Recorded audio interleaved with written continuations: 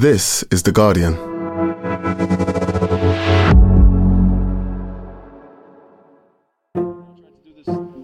Let's not make a show in front of your wife and kids.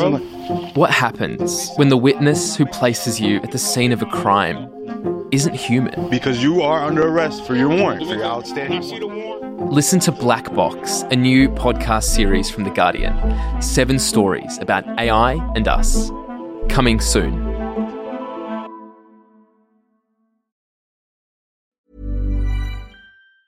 Tired of ads barging into your favorite news podcasts? Good news. Ad-free listening is available on Amazon Music for all the music plus top podcasts included with your Prime membership. Stay up to date on everything newsworthy by downloading the Amazon Music app for free or go to amazon.com/news ad free. That's amazon.com/news ad free to catch up on the latest episodes without the ads. Finding your perfect home was hard, but thanks to Burrow, furnishing it has never been easier. Burrow's easy-to-assemble modular sofas and sectionals are made from premium, durable materials, including stain and scratch-resistant fabrics. So they're not just comfortable and stylish, they're built to last. Plus, every single Burrow order ships free right to your door. Right now, get 15% off your first order at burrow.com/ACAST. That's 15% off at burrow.com/ACAST. Welcome to The Guardian Long Read, showcasing the best long-form journalism covering culture, politics and new thinking. For the text version of this and all our long reads, go to theguardian.com/long read. Ukraine Fatigue. Why I'm Fighting to Stop the World Forgetting Us. Written and read by Olesya Kromychuk.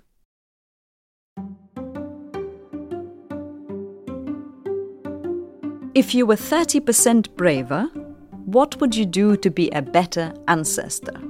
The enthusiastic host asked a roomful of delegates in New York gathered for a conference on democracy.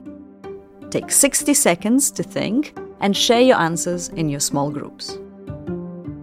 My small group consisted of seasoned activists from different parts of the world. They were eager to discuss their opinions on courage and legacy. I'd spend more time with my kids, said one. I would speak to people I disagree with more often, said another. I kept quiet, hoping no one would notice. You're being quiet, said one of them when everyone else had spoken. My group turned to me. Oh, I don't know. It's a difficult question. I tried to get myself out of the trap. I need more time to think about it. The thing is, I didn't need time to think about it. As soon as the facilitator finished her question, my answer was right there, staring me in the face. Now that my small group was staring at me just as insistently, I couldn't face sharing my thoughts with them. It seemed like I needed to be 30% braver just to utter the answer. If I were braver to be a better ancestor, I'd join the army, the Ukrainian armed forces. At that moment, it was the only answer that rang true. My response was met with a sort of uncomfortable silence I seem to bring to most social conversations. A friend has found a good term for that, a Ukrainian killjoy. It applies to those of us who keep talking about the war when people want to talk about their kids, the future, and all those wonderful things that give us hope. Sometimes we don't even need to offer a digest of Russia's recent bombardments. We end conversations just by entering the room.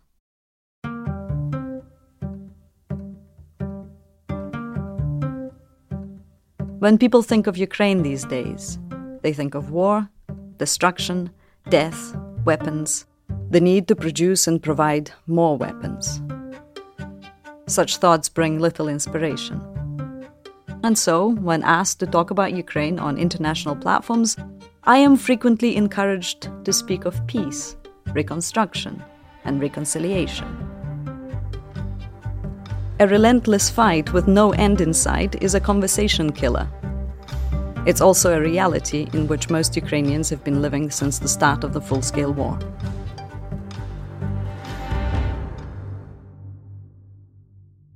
Throughout history, Ukraine has been regarded as merely a buffer zone between Europe proper and the threat from the east. A stateless nation it was denied a voice on international platforms for centuries. Despite successfully restoring its sovereignty in 1991, distrust persisted among states inclined to reserve decision-making seats exclusively for those deemed great powers, a designation that is frequently acquired through the imperialist oppression of other nations. Ukraine experts have tried to shift the narrative to show the country as the gates of Europe, the crossroads of cultures, the bridge facilitating conversation among unlikely interlocutors in a multitude of tongues. For the outside world, however, Ukraine has remained a buffer zone, lacking a clear identity, a territory that can be fought over, sacrificed, or simply overlooked. In 2022, after Russia's full-scale invasion, Ukraine offered the world a new narrative about itself. It was no longer perceived as a nation of leather-jacketed riffraff from the edge of Europe, ruled by dodgy oligarchs with large wallets and poor taste. It was a new incarnation of brave David, unafraid of monstrous Goliath. The narrative caught on because who doesn't like a good remake of an old story? For as long as they could, throughout 2022, Ukrainians kept this image up. After the liberation of the Kyiv region and the sinking of the Moskva, the flagship of Russia's Black Sea Fleet, the Ukrainian armed forces successfully freed the Kharkiv region and then proceeded to liberate Kherson. Each time, they uncovered mass graves, torture chambers, death, and devastation. They were greeted by people whose gratitude for liberation was as great as the grief that had been brought by the occupiers. The Ukrainian army was conducting successful campaigns, and countless observers the world over conveniently forgot that back in February 2022, they had given the same army no more than a week. Fortune favors the brave, and so do the Western partners. Success at the front persuaded even reluctant nations such as Germany to deliver assistance to Ukraine. Everyone likes to support an underdog, especially if it's winning. But it's one thing to win a battle, or several, it's quite another to win the war. Ukraine was never given enough support to win. The assistance it received was vital to survive, crucial to keep going, necessary not to lose. It wasn't sufficient to win. It turned out that one thing that was truly in short supply was courage. Not that of the people of Ukraine, they had no choice but to be brave. It was the leaders of what is known as the free world who needed to be braver to put an end to this war. A real end, not a temporary ceasefire which territorial concessions might bring, not a stalemate in a war of attrition. The sort of end that would only come with Ukraine's victory, which would include the restoration of territorial integrity violated by Russia in 2014 when it occupied Crimea, the dispensation of justice for the numerous crimes committed by the Russian troops and their leadership, and the provision of the type of security guarantees that would make a new wave of Russian aggression impossible. For much of 2023, the eyes of the world were still on Ukraine. But this attention was that of a streaming TV addict, flicking through the fresh releases, looking for a new series to binge on. The release of the 2023 season of Russia's war, branded as Ukraine's counteroffensive, was delayed. And then something more gripping came along. In early October, I was in Ukraine at the Lviv Book Forum, a literary festival. It was co-organized with the Hay Festival and thus attracted a good number of international journalists. On the morning of the 7th of October, I met several of them rushing through the hotel lobby, bags packed, taxis waiting to take them back to the Polish border. They were off to the Middle East.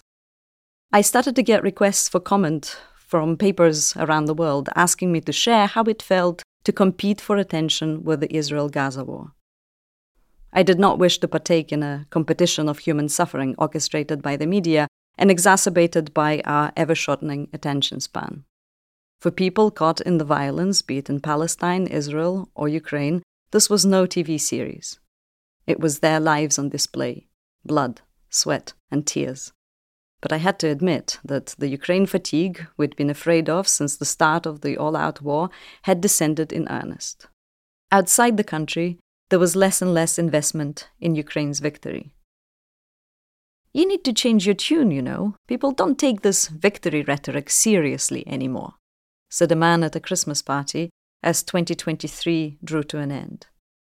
I tried to convince myself he meant well. How should I fight this Ukraine fatigue here in London while my compatriots fight the Russian missiles at home? I asked. "I don't know, but the whole victory thing isn't working because we've given you everything and you still haven't won." I gasped for air and told him that we've also given everything and then some. I told him that earlier that night, just before heading out to the party, I had phoned my mother. She told me that a distant cousin who had been fighting at the front had been killed. She had spoken to our relatives who had been to his funeral. "They only buried his legs, you know," Mum said on the phone. "Couldn't find any other parts after the blast. His comrades recognized his legs because he had distinct tattoos." It's good that I also have a tattoo, I thought. Who knows? Just in case. I didn't say that to my mum. Instead I said, "That's awful. At least we could bury the whole of Volodya." Volodya, my brother, was killed in action in 2017. That was before the world discovered Ukraine. It was when leaders of the free world still shook Putin's hand, bought Russian oil, and enabled the aggressor to prepare for the inevitable escalation. My brother was killed in Luhansk region, near Popasna, when Popasna was still standing. Now, if you look at the aerial images of that city, you can see only ruins. Remnants of cities are like remnants of people, hard to recognize. I guess we were lucky. We didn't need to look for tattoos to recognize Volodya's body, I said to my mum. She agreed. Ukrainian luck. Not long ago, a friend of mine told me something she'd heard from a British acquaintance. "You don't even realize how lucky you are to live in London." My friend is from southern Ukraine, from a city that gets shelled almost daily. After months under Russian bombardment, she decided to leave a job she loved, her aging parents, the life she'd been building in a city she adored, and seek refuge in the UK. Did they mean that you're lucky to have escaped the war zone alive? I asked her to clarify, although I suspect that that is not what they meant. No, they meant that I'm lucky because my host family lives in a posh bit of London, and I can enjoy all the opportunities that this city has to offer. Ah yes, those plentiful opportunities refugees enjoy. Like many displaced Ukrainians, not to mention refugees from other parts of the world, she struggles to make ends meet. To cheer her up, I told her that a couple of days earlier, a man sitting next to me at a conference dinner in a northern European capital had said to me, "Your life must be so exciting, whizzing around the world, giving talks, hundreds of people listening to you, wanting to know about Ukraine." She asked me if I told the guy to get lost. I didn't. I told him that I'd rather have my brother alive and my homeland at peace than all this excitement. I'd rather people learned about my country in universities and bookshops, although in truth, that is not easy. There is still a gaping hole in university curriculums when it comes to the study of Ukraine. In Britain, there are only a handful of places where Ukrainian history, politics, and culture are taught. Only 2 universities that have Ukrainian programs, and only 1 that offers a degree in Ukrainian studies. When it comes to bookshops, some now stock works on Ukraine, but the bulk of them are focused on the war rather than the country as a whole, and most are written by observers who are not ordinarily based in Ukraine. The voices from inside the country are not being promoted. And to add insult to injury, there are also bookshops that insist on shelving Ukrainian books in the Russian literature section. On my recent trip to Paris, I saw my book sitting uncomfortably among the Russian tomes, and insisted it be moved to a more appropriate place. The manager replied that he didn't have enough Ukrainian books to create a Ukraine shelf.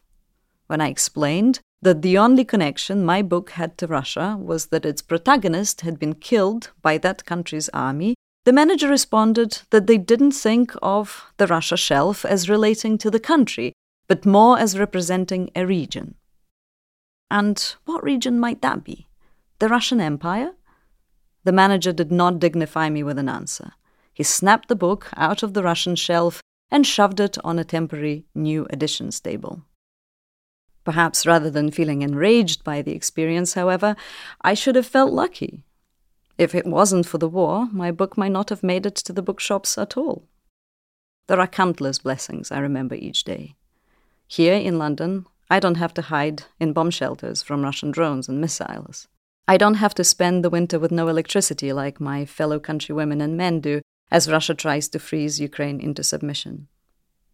Having said that, I start my day by checking the news and texting my loved ones in Ukraine to see if they made it through the night. Every day, I hear of another death of someone 2 handshakes away. On a bad day, it's someone I knew or worked with, someone whose poetry I had been reading the day before.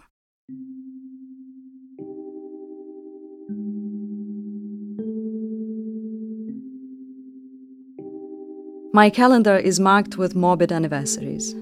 In 2024, Ukrainians commemorate 2 years since the full-scale invasion and 10 years since the start of the war. When I marked birthdays last year, I started by saying he would have turned 49. She would have been 38. My grief is immense, as is that of all my compatriots. About 80% of Ukrainians know someone who was either killed or injured in this war. In this context, my fellow Europeans highlighting my good fortune is no more than a tiresome nuisance. I realize my luck.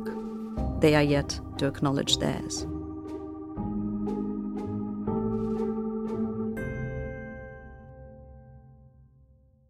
Thank you for listening to The Guardian Long Read. We'll be back after this. Tired of ads barging into your favorite news podcasts? Good news. Ad-free listening is available on Amazon Music for all the music plus top podcasts included with your Prime membership. Stay up to date on everything newsworthy by downloading the Amazon Music app for free or go to amazon.com/news ad free. That's amazon.com/news ad free to catch up on the latest episodes without the ads. The audio long read is supported by BetterHelp. Here's a question. If you had an extra hour in your day, what would you do with it?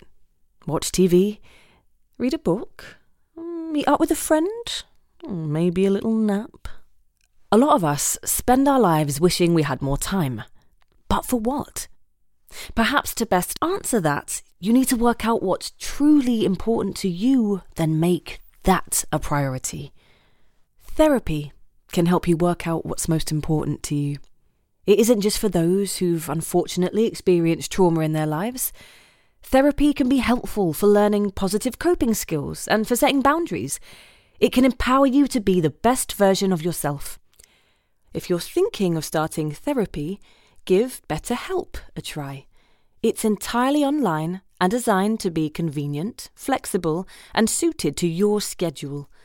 Just fill out a brief questionnaire to get matched with a licensed therapist and switch therapists anytime for no additional charge. Learn to make time for what makes you happy with BetterHelp. Visit betterhelp.com/audiolongread today to get 10% off your first month. That's BetterHelp, HELP.com/audiolongread.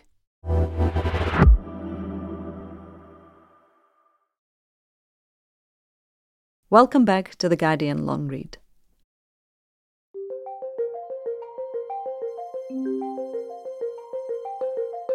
Why don't you join the Ukrainian army? You speak so passionately about your people's fight and your brother's service. Wouldn't you want to join the ranks yourself? The first time a journalist asked me this question was in front of a few hundred people at the literary festival. I felt a hot wave of blood rushing through my body and had to compose myself before I could answer. We had just been discussing my book about my brother's death on the front line. Did he really think that that was an appropriate question to ask? Didn't he think that visiting one war grave is enough for one family? I searched for answers, but they were all flawed. I don't join up because I'm not trained for army service. I have no useful skills to offer. But nor do many recruits who volunteered or were mobilized for service. I don't join up because my contribution to the war effort is to write and speak to people all over the world, to raise awareness about this war and galvanize support for Ukraine. But so could many Ukrainian writers, artists, poets, and people of different professions who Russia's invasion turned into soldiers. My agenda is no reason to avoid service either. Thousands of women are fighting the external enemy and the internal obstacles put in front of them by the remnants of paternalistic culture. Why don't I join up, indeed? The answer I gave was true. I'm not in the Ukrainian armed forces simply because I am privileged not to have to join up. I live in London. I live in a state whose sky is protected by air defense and international alliances, whose voice on the global stage is not doubted. The citizens of my adopted country, unlike those of my country of birth, are lucky not to have to be brave. Like them, I have the luxury of choice, and I choose to be safe. For now. This will be a year of choices. Billions of people in dozens of countries will go to the polls and exercise the right to make their voices heard. Of course, not every election serves as a genuine expression of people's will, and there are also those nations where many either take their right to vote for granted because they never had to fight for it, or feel so disenfranchised that they don't think their vote matters. In 2024, wherever we are in the world, we can't afford to have our choices made for us. We are obliged to exercise our agency, however limited it might seem.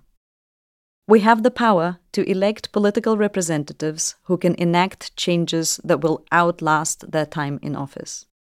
We need to support politicians who view Russia's war not as an inconvenience to their economies, but understand that tolerance of a warmongering state is what led us to this situation in the first place.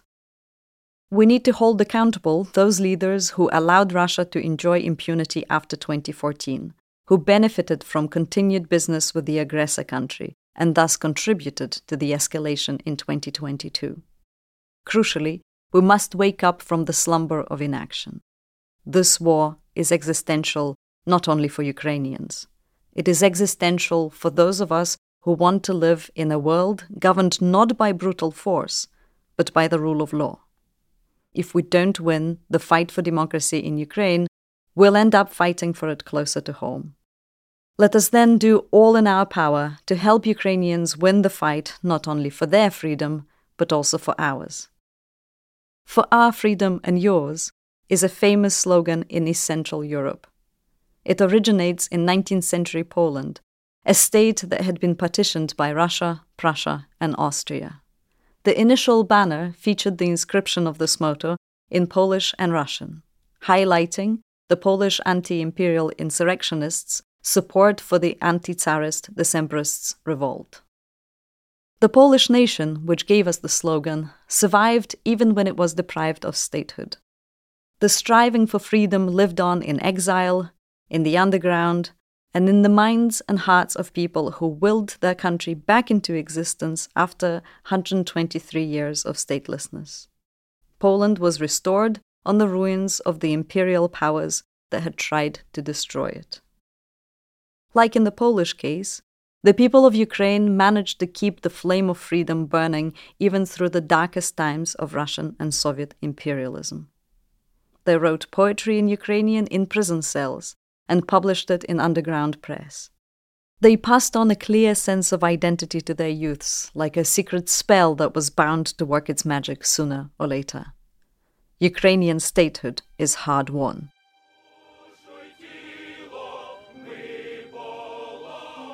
The current existential fight requires the mobilization of the whole of Ukrainian society, but victory also requires international solidarity.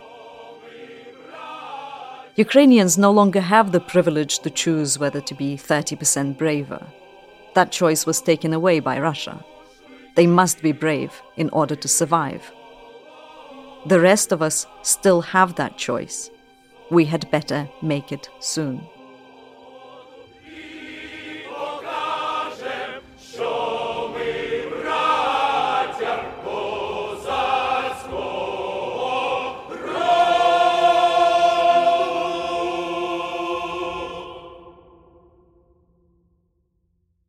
That was Ukraine Fatigue, Why I'm Fighting to Stop the World Forgetting Us.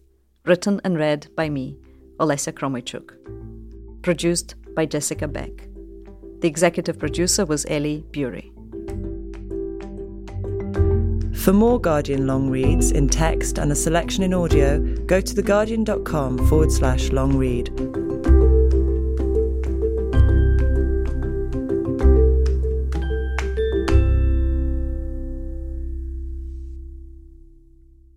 This is The Guardian.